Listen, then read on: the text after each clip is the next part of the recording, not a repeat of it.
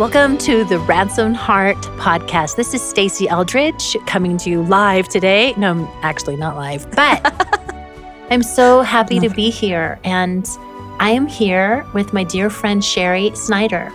You may know Cherie. Cherie's an integral part of Ransomed Heart and the Captivating Women's team. You've probably seen her if you've seen any of our videos, the Love and War video, the Captivating Heart to Heart video, the Captivating Retreat videos. Even if you go all the way back to the very first Wild at Heart video, you'll see her greeting her husband, Morgan Snyder. So welcome, Cherie. I'm so glad to be doing this podcast with you this morning. Thank you, Stacey. I am so glad to be here. Cherie and I are going to be talking together a little bit about the effects of trauma. Yes. And this one but on my brain. Mm-hmm. Yes. A couple of weeks ago, I spent almost a half hour looking for my car keys. Mm-hmm. I could not find them anywhere. And I keep them in a particular place in the drawer, and I'm really good about putting them there because I need that.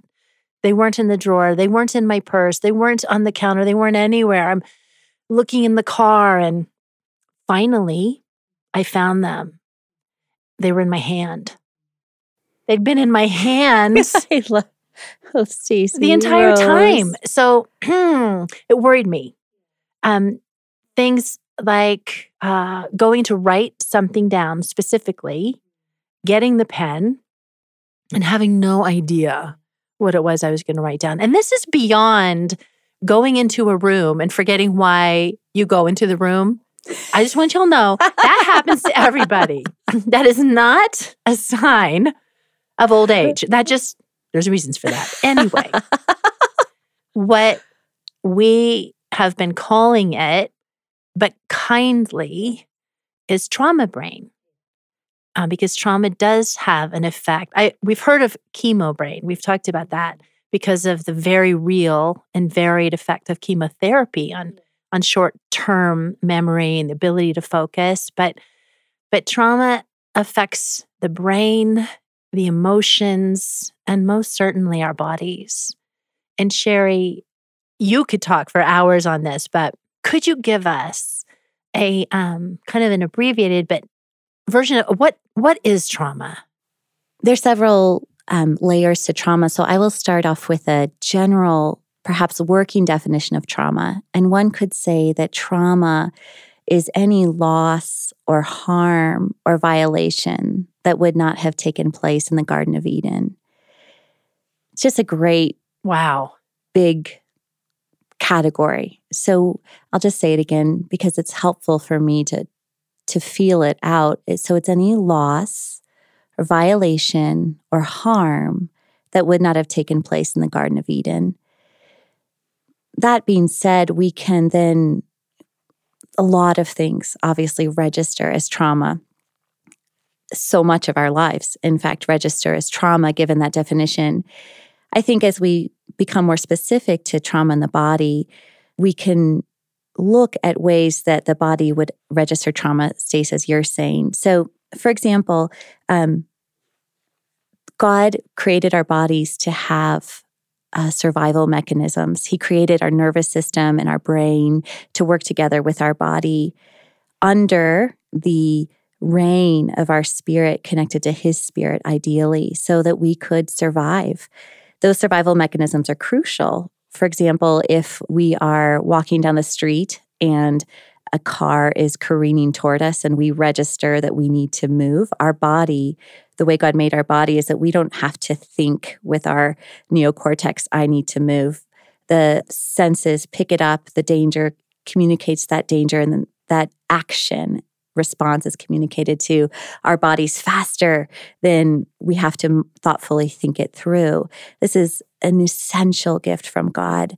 Our survival mechanisms are a profound gift. So I think the first place to start is recognizing Father has provided for us to live in a world where danger is real and to be able to survive. And we worship Him as a good Father for those survival mechanisms.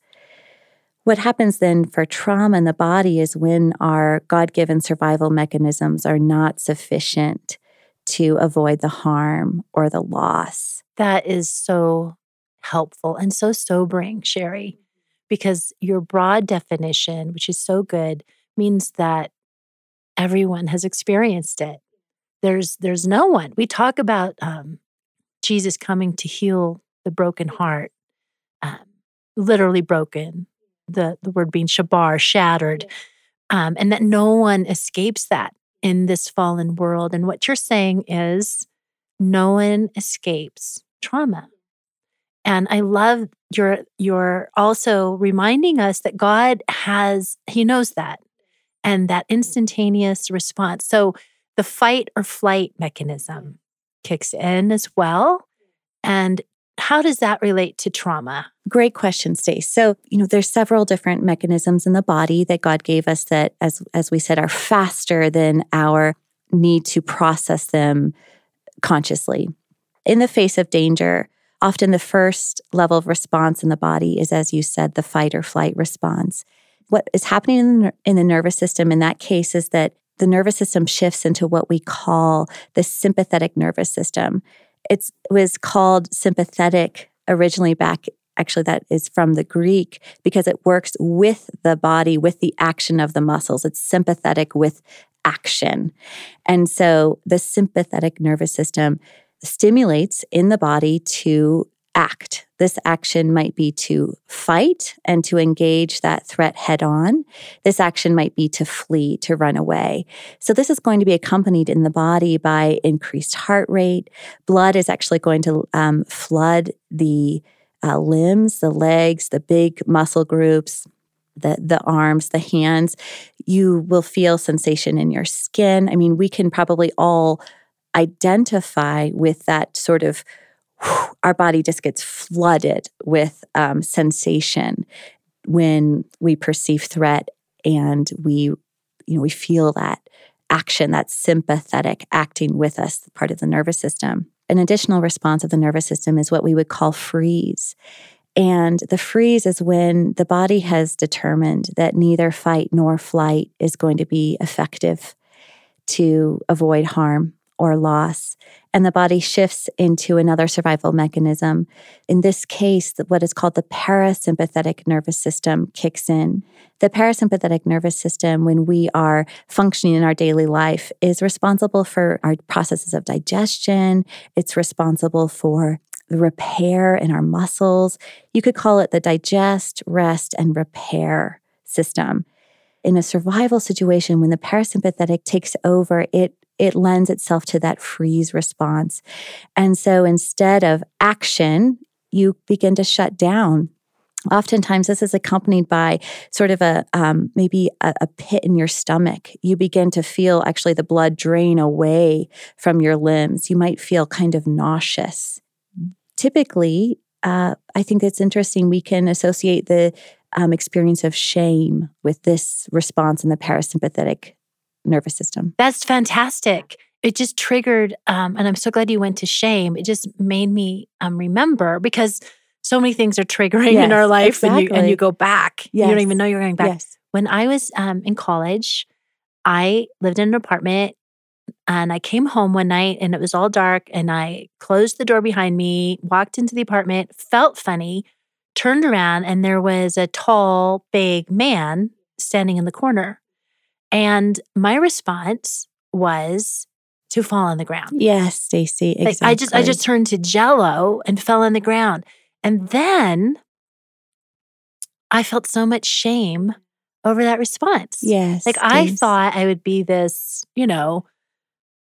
strong, take charge kind of woman. And so there's the effect that gets added on, like with shame, and that accompanies so much of whatever the trauma is. If it's small, and I don't know that we can actually say the small, but I don't think you escape without having huge traumatic events. Absolutely. I mean, there's PTSD, of course, and now people are discovering that it's widespread.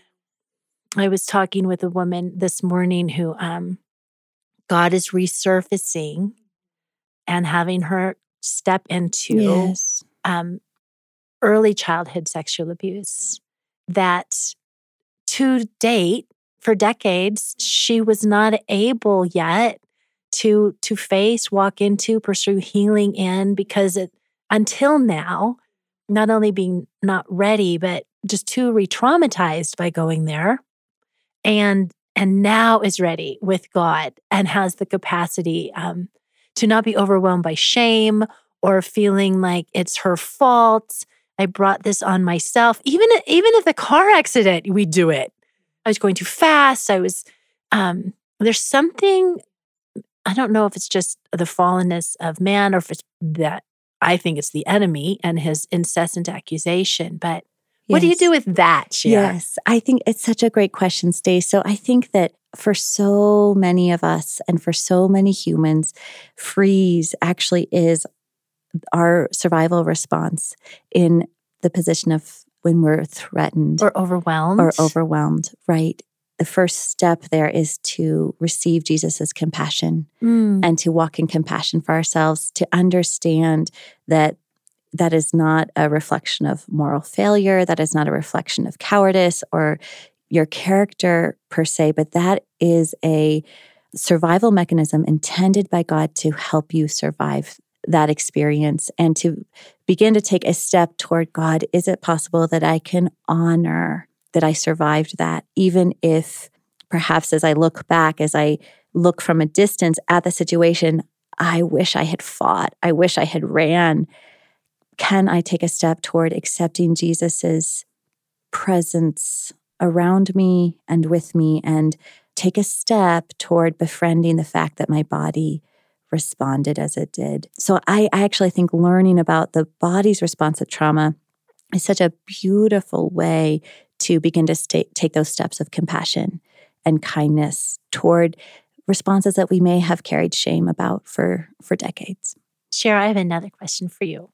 And I just want to, in this moment, even just bless those of you that are listening, that if this is stirring up things that you don't want to go, or you feel God's invitation to, it's time, you can at least begin to invite me in and trust me and just say peace to you in the name of Jesus, and him hold you and guide you as the timing allows, and certainly even this moment to turn the compassion that you have towards others onto your own heart. Yes. Thank you, God. Cherie, I've wondered about this part about the way we're made. When a traumatic event happens, and I don't want to get into I always forget actually the cortex and all of it, but a separation actually happens between our emotions and our reason. Like there is a break.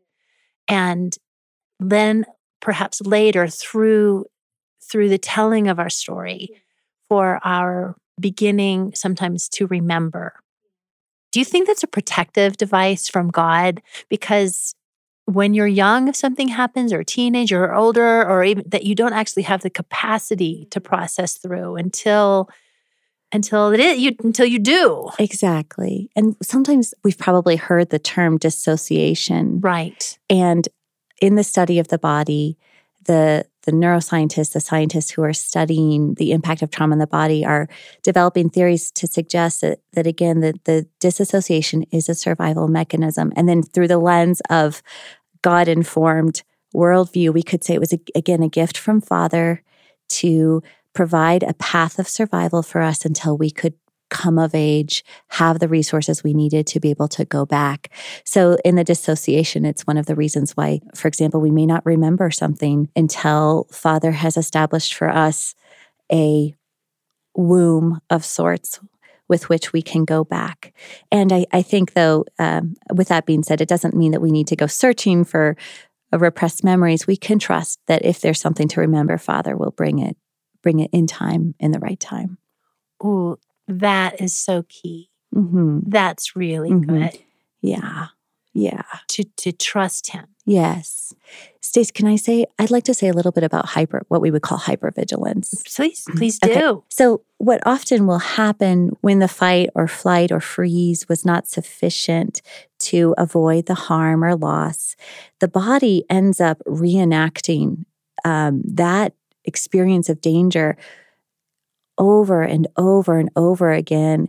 And again, it's deeper than our consciousness. In our conscious mind, we know that we're not in danger, but the body is signaling as if we were. I have an example.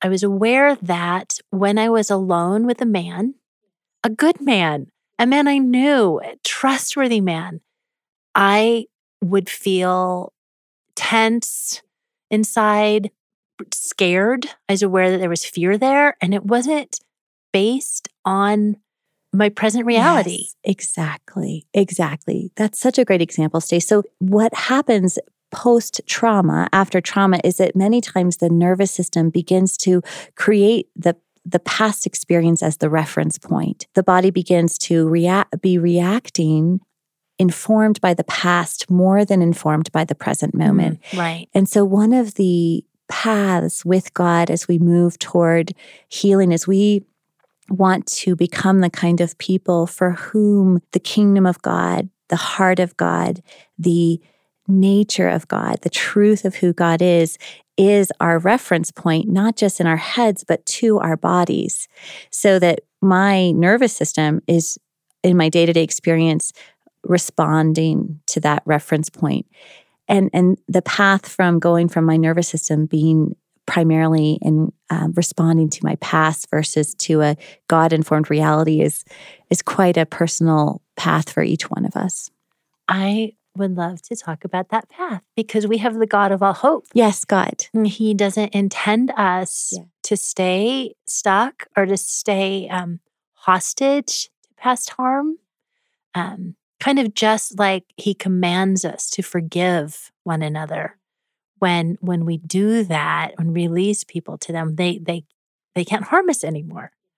And he has come to heal the brokenhearted, to set the captives free. So he has provided ways in his goodness to heal us, to free us. And so I am aware of one of the ways, and he's provided multiple ways, but one of them being the ability to name your story truthfully, not diminish it, but actually name it, and to a few or one safe person to tell it. I remember hearing that the more you're able to tell your story, the more you're able to heal. Or conversely, to the extent that you're able to tell your story truthfully in reality is the extent to which you're able to heal. And by that, I mean, personally, I literally thought I had an Aussie and Harriet, for those of you that are too young to know that, like a perfect, father knows best, wonderful childhood. And that was literally my memory and how I would describe it. Until I was about 35, and was like, it was the time, like you said, that God ordained, because of my father's love for me, ordained time to look back remember with reality. What was reality? And to begin to name things. And apart from shaming myself or feeling like I was betraying my family, begin to at least personally own the reality. And that was a doorway to walk through that brought healing. So for me personally, it was God's timing. It included counseling and telling my story and being able to tell the truth. The Holy Spirit says he desires truth in our inmost being, and how denying reality is a gift of protection, the dissociation. But there comes a time when we are meant to grow up and incrementally with Jesus step into more and more healing. It's a journey of life, right? The ultimate perfect healing is going to happen when we're face to face with Jesus. So something happened for me 2 weeks ago, and it was totally triggering. And I had a response emotionally and physically. I was shaking and I was going, Jesus, well, I thought we were done here. We've done so much work together here. But we're not done. There's more, and there's no shame in there being more. Yes, exactly, But there's Stacey. the invitation of God to walk into the more. So that's just therapy, counseling, journaling. Cherie, was there anything in your story that was a catalyst for you to pursuing learning about the effects of trauma in the body? Can you just one story? It's interesting because I realize that for much of my life, I identified myself as a very emotional person in the sense of that I felt things very deeply. And several years ago, Jesus inspired me and asked me to take a little more look at that and to really step back, put that on the table and say, what does that mean to be an emotional person? What does that mean as a follower of Jesus? What is this strength of emotion in me about? The vehicle for emotion is sensation in the body. And I began to realize I had very strong sensations in my body, particularly strong negative sensations that were really causing me a lot of pain, a lot of agony. For example, when I would go to a party and would say things that I wish I hadn't said, this is probably, in my mid-20s in particular, God began to ask me to look at this.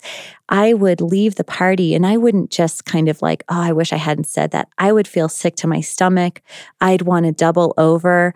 I'd feel nauseous. I'd feel agitated in my limbs. And it was just so helpful for Father to begin to connect the body with me. If that is an experience of someone who feels like their life is being threatened by what they did, that's not just a mild experience of regret, but that is a sensation in the body of I am going to die because I did something that put me in danger.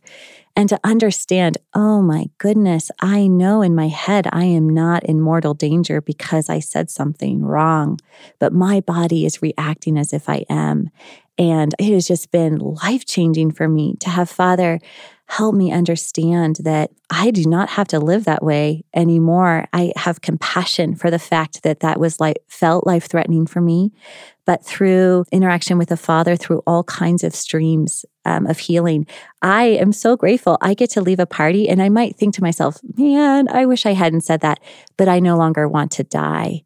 And again, I didn't realize I wanted to die, but my body was signaling that I was in a life-threatening situation.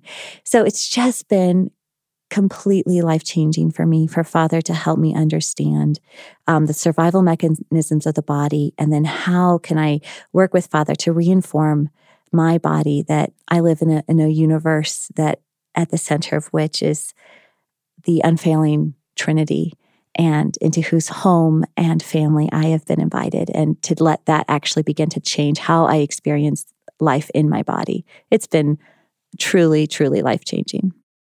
It ties in again to being alert, like just checking in every now and again. What am I feeling? What are my emotions in this? And what is my body? How is it reacting? And some of this can feel, you may want to dismiss it, like it's navel gazing or like that whole thing. But that we are instructed in the second commandment to love our neighbor as ourselves. And we won't be able to love our neighbors very long, or as well as we would love to, if we are not caring for and loving ourselves. That's right, Stacey. And I think, for example, just take that situation. I mean, that my bodily response to leaving a party did so much damage in my marriage. Morgan got to the point where he didn't want to go to parties with me anymore because the amount of cleanup afterward. So talk about loving my neighbor. My closest one is Morgan. And if I am not willing to take a look at, wow, what's going on? Why am I having such a visceral reaction to saying the wrong thing? My ability to love Morgan is severely hampered. Cherie, that is so good. And everybody can relate to that because we have reactions to things, whether it's in a relationship or how we handled a situation with our children or an overreaction to something that our spouse did or something at work. And they're clues that something else is going on. And we can take them as invitations from Jesus to follow him into more healing. So, safe to say then that we have all experienced trauma. A question that I have, Cherie, for those that are listening, everyone has experienced it, But is it that the same thing as saying everyone has undealt with areas of trauma, like that it's still manifesting in their bodies, whether that's in a sick to my stomach feeling when something happens, or I have migraine headaches that I don't understand, or is everybody listening going, that isn't me? You know, Stace, I think that in all humility, obviously we're in process, we're learning more and more every day. But I would say that almost everyone has some impact of trauma happening in their body. How that manifests is going to be very, very different. Let's say, for example, that there's a young boy whose father left the family and nothing he could do. There was nothing he could do to keep that father from leaving the family. There were sensations, I would argue, and submit that there were sensations in his body that were virtually intolerable, that he had to decide at that time probably to shut down a little bit, to dissociate because of the anxiety, the sick to his stomach, the rage, all the different spectrum of sensation and emotion in the body was likely to be overwhelming. There's a great chance that he had to shut down in some way. This might be contributing in his adult life now. He may not have the range of emotion that God intended him to have, or the range of sensation that Father intended for him, because at that time in his life he needed to shut down. He may not be able to regain it, and this might be causing all kinds of things in his life that he wouldn't identify or associate with trauma, but it might be part of the reason why his wife says, "Why are you so unavailable to me emotionally?" I give this example to just say that there's just a lot to unpack with Father. I really want to talk about the healing of the heart. I mean, that's everything. Jesus is about restoration, and nothing is out of his reach. Nothing is too difficult for him. Nothing is too old for him, or never too broken for him, or not. Nothing, and I mean that. Nothing is out of his reach. And I know that that's what you're about. And that's part of, like, we need to learn and honor what's going on in order that we can attend to it. So we talked about one of the ways that God comes and brings healing is in our honoring our own histories and in our stories, and not diminishing our experiences. And even now you're saying, like, don't diminish what your body is doing. Like, we can't beat it into submission. We can't just tell it, don't feel that. But even how one way to begin stepping towards healing is to acknowledge what our bodies are feeling and to name it. What are some other ways to pursue healing with God? So I think the first step, and I'm eternally indebted, Stace, to Ransomed Heart for this, is to, if possible, to pause and say, how do I address this? You know, taking note of the sensations. I feel sick to my stomach. I feel like my skin is crawling. I feel like my heart just dropped into my belly. You know, we have figures of speech that actually really speak to these physical sensations. So when the language centers of the body can begin to connect, not with what I should be feeling, but with what I am feeling, and we pause, we begin to tune in, it actually begins to calm the nervous system. So you attach the language center not to, I shouldn't be feeling this way, but allow the language center to attach to, I feel sick to my stomach. I feel like my skin is crawling. I feel like I want to run out of this room. I feel like I want to hide. Begin to let the language center put words to what the body is feeling. Then we begin to, I think the next step would be to say, okay, Jesus, with you, I recognize that my body is responding with a survival mechanism. And I pause, Jesus, and I receive the fact that my body is reacting to danger. And you can begin to just feel, even then the body will start to calm, because you're not trying to shake it or beat it into a different experience. You're honoring the fact your body is reacting to danger, even if that danger is 30 years old and something in your present moment triggered it. And then I think from there, leaning into the breath. So Father has given us a very effective gift of the breath to help equalize the nervous system. So we talked about these two branches of the nervous system. The first one being what's called the sympathetic, and the other being the parasympathetic. Those names aren't important. I'll just use a simpler term for those. One would be the nervous system that promotes action. The second is the nervous system that promotes rest. So the inhale, when we inhale, we are engaging the part of the nervous system that promotes action. And when we exhale, we are engaging the part of the nervous system that promotes rest. And the way that Father intended was that our nervous system, these two parts of the nervous system, oscillate very gently with each inhale and each exhale. So when we are in a response that's rooted in trauma, oftentimes we'll notice it most because we're what's called hyper-aroused. We have too much sensation in the body. So by inhaling and then exhaling, particularly focusing on the exhale, we can help the nervous system come back toward that rest, engage the rest part of the nervous system. So leaning into the breath, allowing a focus on the inhale and exhale can be very, very helpful in calming the body. Once the body is calmer, we can begin once again to engage what we might call the mind, repeating truth to us. We can comfort the body, speak to the body that we're not in danger, speak to our soul. I'm not in danger. I am safe. God is here. But until we can help to contain that hyper-arousal, oftentimes simply speaking truth is not going to be as effective as we wish it were. So many times, Cherie, I find myself holding my breath. Yes. And I didn't know that I was. So this seems really simple, but maybe you're listening and you just can tune in and you've been holding your breath. It's a simple thing, and it's not some new age weird thing. Oh dear, it's a God ordained gift to us. He is the breath of heaven.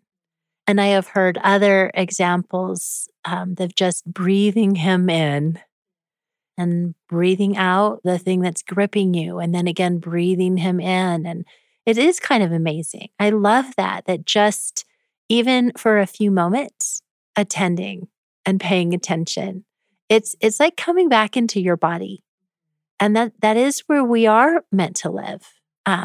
The Spirit of Jesus Christ lives in our bodies. And we're actually meant to be home with him there. And that is a beautiful way to come home. We want to breathe him in.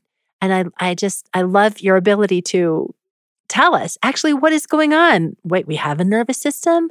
Wait, he ordained it this way and this is happening. And this isn't necessarily for all of us to kick into reading books or having the study. And I don't know all this, but you do. So I get to lean into your wisdom.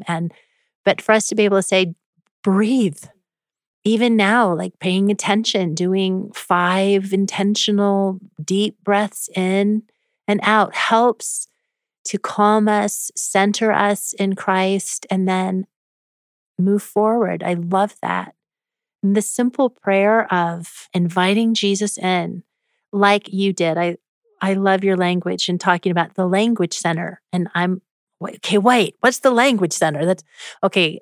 I think that's putting words to things. That's telling yourself the truth is important. But what you're saying is you can't always just run there.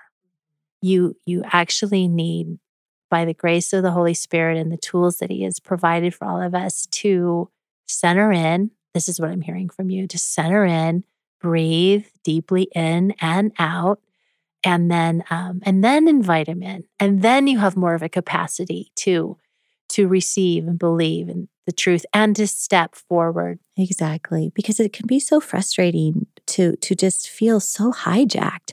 Like you were saying, Stacey, we're functioning, we're doing great, we're feeling literally in our right mind, and then we're triggered, and all of a sudden we feel hijacked, and we feel like the maturity and the skills and the truth that we've been cultivating in Christ is somehow flees the room, and we're left with overwhelming feeling, and we feel like we can't grab onto what we know to be true. So just to be able to have some other stream to offer so that we know all that isn't gone, but we do have to calm the body so that the mind can come back online and help us in that.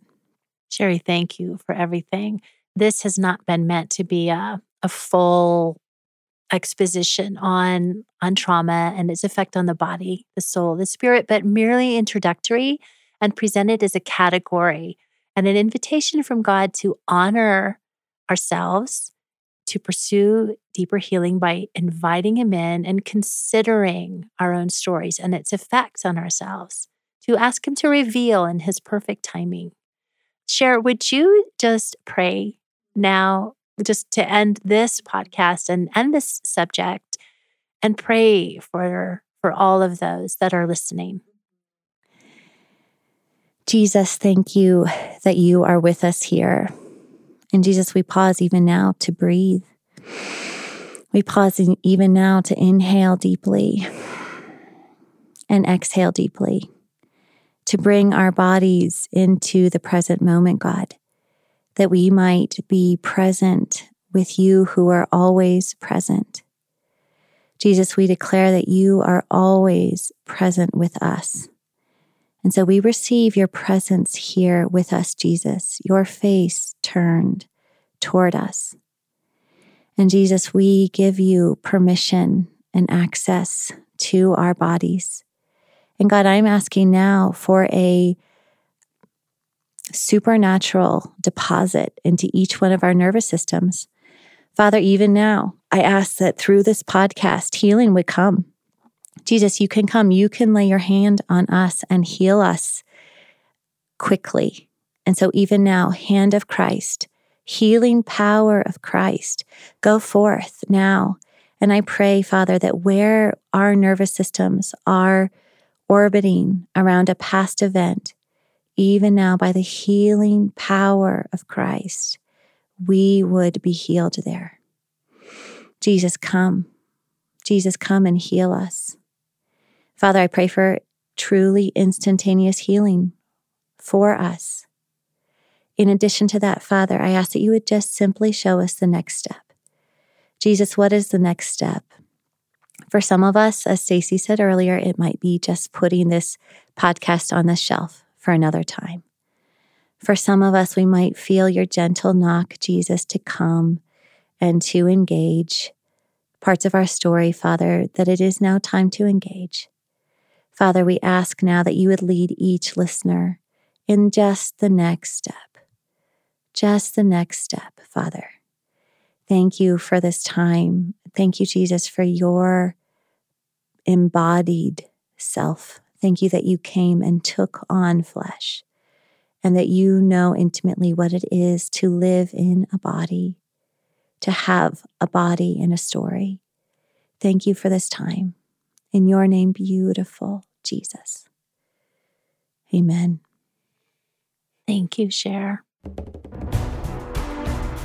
For those of you listening, if you feel prodded that your next step might be to go into counseling or even a one-time or the invitation from God to let's go back. It's time to face some things and walking them together. And you don't know where to go to our site, our Ransomed Heart website at www.ransomedheart.com. And there's an Allies Network there where people who understand and partner with us in ministry and this beautiful view of Jesus and the larger story that we are living in are there, and you can find someone that's recommended that is going to be able to walk with you in this. Side note, again, if you are a counselor and you want to be known, that's a good place to put your information. So thank you for joining us today, and thank you, Cherie, for all that you've brought. We bless you. This has been the Ransomed Heart podcast.